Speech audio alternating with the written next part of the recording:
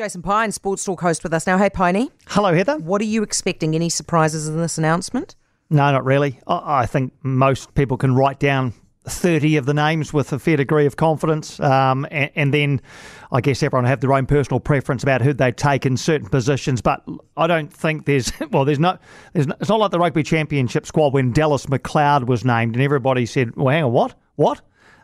There's no one, I don't think, outside the 37 that have been used in the Rugby Championship. The only thing I can possibly see is they might bring in Brad Weber as a third halfback. But from a couple of people who know more about these things than me reckon it'll be Aaron Smith, Finlay Christie and Cam Roigard in the halfback spot. So look, I'm not expecting a bolter and not too many surprises either, really. What about Brodie Retallick? Is he injured? Yes, and I guess we'll find out today the extent of that, because that may have caused a little bit of a tweak in terms of locking cover. They'll want to take Brodie Retallick if they know that he'll be right after, let's say, a couple of games. If he can play 3 pool games and then the knockouts, then they'll take him.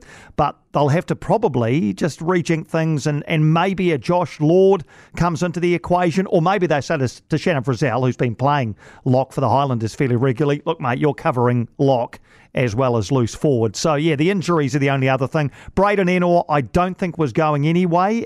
He was injured on Saturday, so I get the feeling that that'll clear the way for David Havili to come back in. Go on, Piney, give us your take on this, because the text are having a crack at me, right?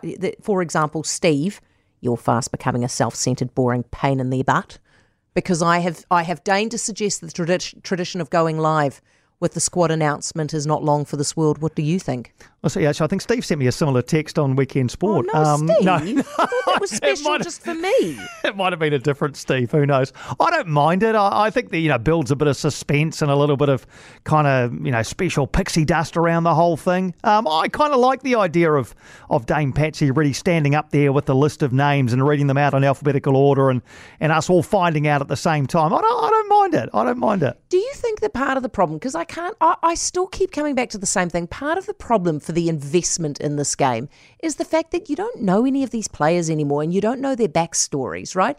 And so you can't get into the fact that so-and-so has bumped so-and-so out or so-and-so is striving to get into the squad.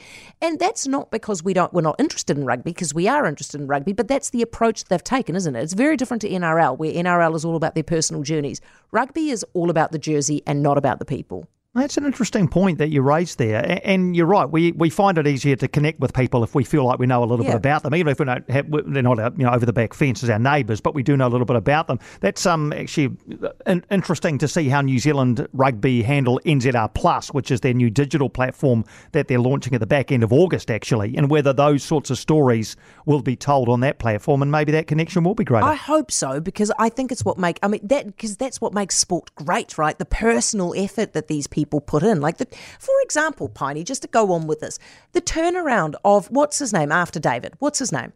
Aaron Smith. The personal turnaround of Aaron Smith, right? From being like a bit of a loose guy to being a family man who is an incredible player. That's an interesting story, isn't it? Yeah, and I'm sure there are storylines right throughout this squad, and in fact right throughout New Zealand sport, really, that you probably don't get the chance to hear unless somebody does a little bit of digging. Exactly. And maybe by luck more than anything uncovers something. So yeah, I think it's an interesting point you make, and I think in a country our size, we like to feel as though we might just see Aaron Smith down at the dairy getting a bottle of milk, and it's quite possible that we see these people and we do like to feel connected to them. Case in point, Piney, Megan Rapinoe, and the personal story and getting knocked out of the World Cup. How amazing is that? Yeah, and she is such a polarising figure. She's an icon among certain communities in the US, but others have had a go at her for missing a penalty and being part of the US being knocked out. Look, this isn't a huge surprise given the way the US have been playing at this tournament. They haven't been, at the force of old, but it was like just an utter shock to so many people to see this superstar team not even make it to the quarterfinals. They've never been knocked out at this point.